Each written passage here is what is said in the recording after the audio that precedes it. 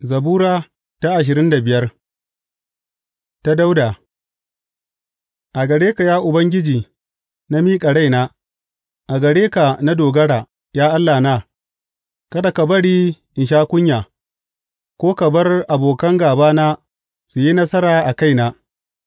Ba wanda yake sa bege a gare ka da zai taɓa shan kunya, amma za su sha kunya, su da suke tayarwa babu dalili.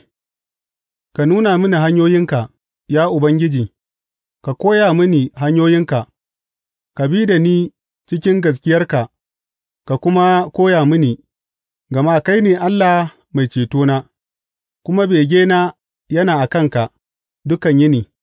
Ka tuna, ya Ubangiji, da jinƙai da kuma ƙaunarka mai girma, gama suna nan tun dā.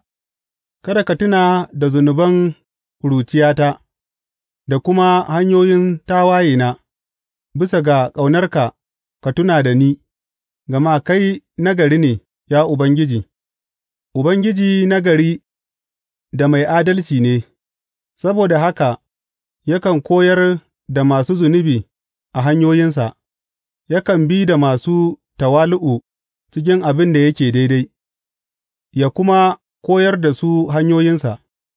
Dukan hanyoyin Ubangiji ƙaunatattu ne da kuma aminci ga waɗanda suke kiyaye abin da alkawari ya bukaci.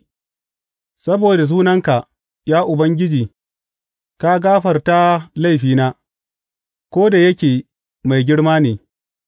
To, wane ne mai tsoron Ubangiji? Zai koyar da shi a hanyar da ya zaɓa masa; zai cika kwanakinsa a wadace, kuma zuriyarsa za su gāji ƙasar. Ubangiji yakan amince da waɗanda suke tsoronsa, yakan sa su san alkawarinsa. Idanuna kullum suna a kan Ubangiji, gama shi ne kaɗai zai kuɓutar da ƙafafuna daga tarko.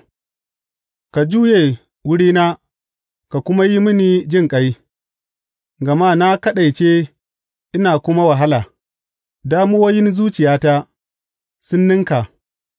Ka ’yantar da ni daga wahalata, ka dubi wahalata da kuma azabata, ka ɗauke mini dukan zunubaina. Dubi yadda abokan gābana sun ƙaru da kuma yadda suka ƙara ƙina. Ka tsare raina ka kuma kuɓutar da ni; kada ka bari in sha kunya, gama na nemi mafaka daga gare ka. Bari mutunci da adalci su tsare ni, domin begena yana a kanka. Ka fanshi Isra'ila, ya Allah, daga dukan wahalarsu.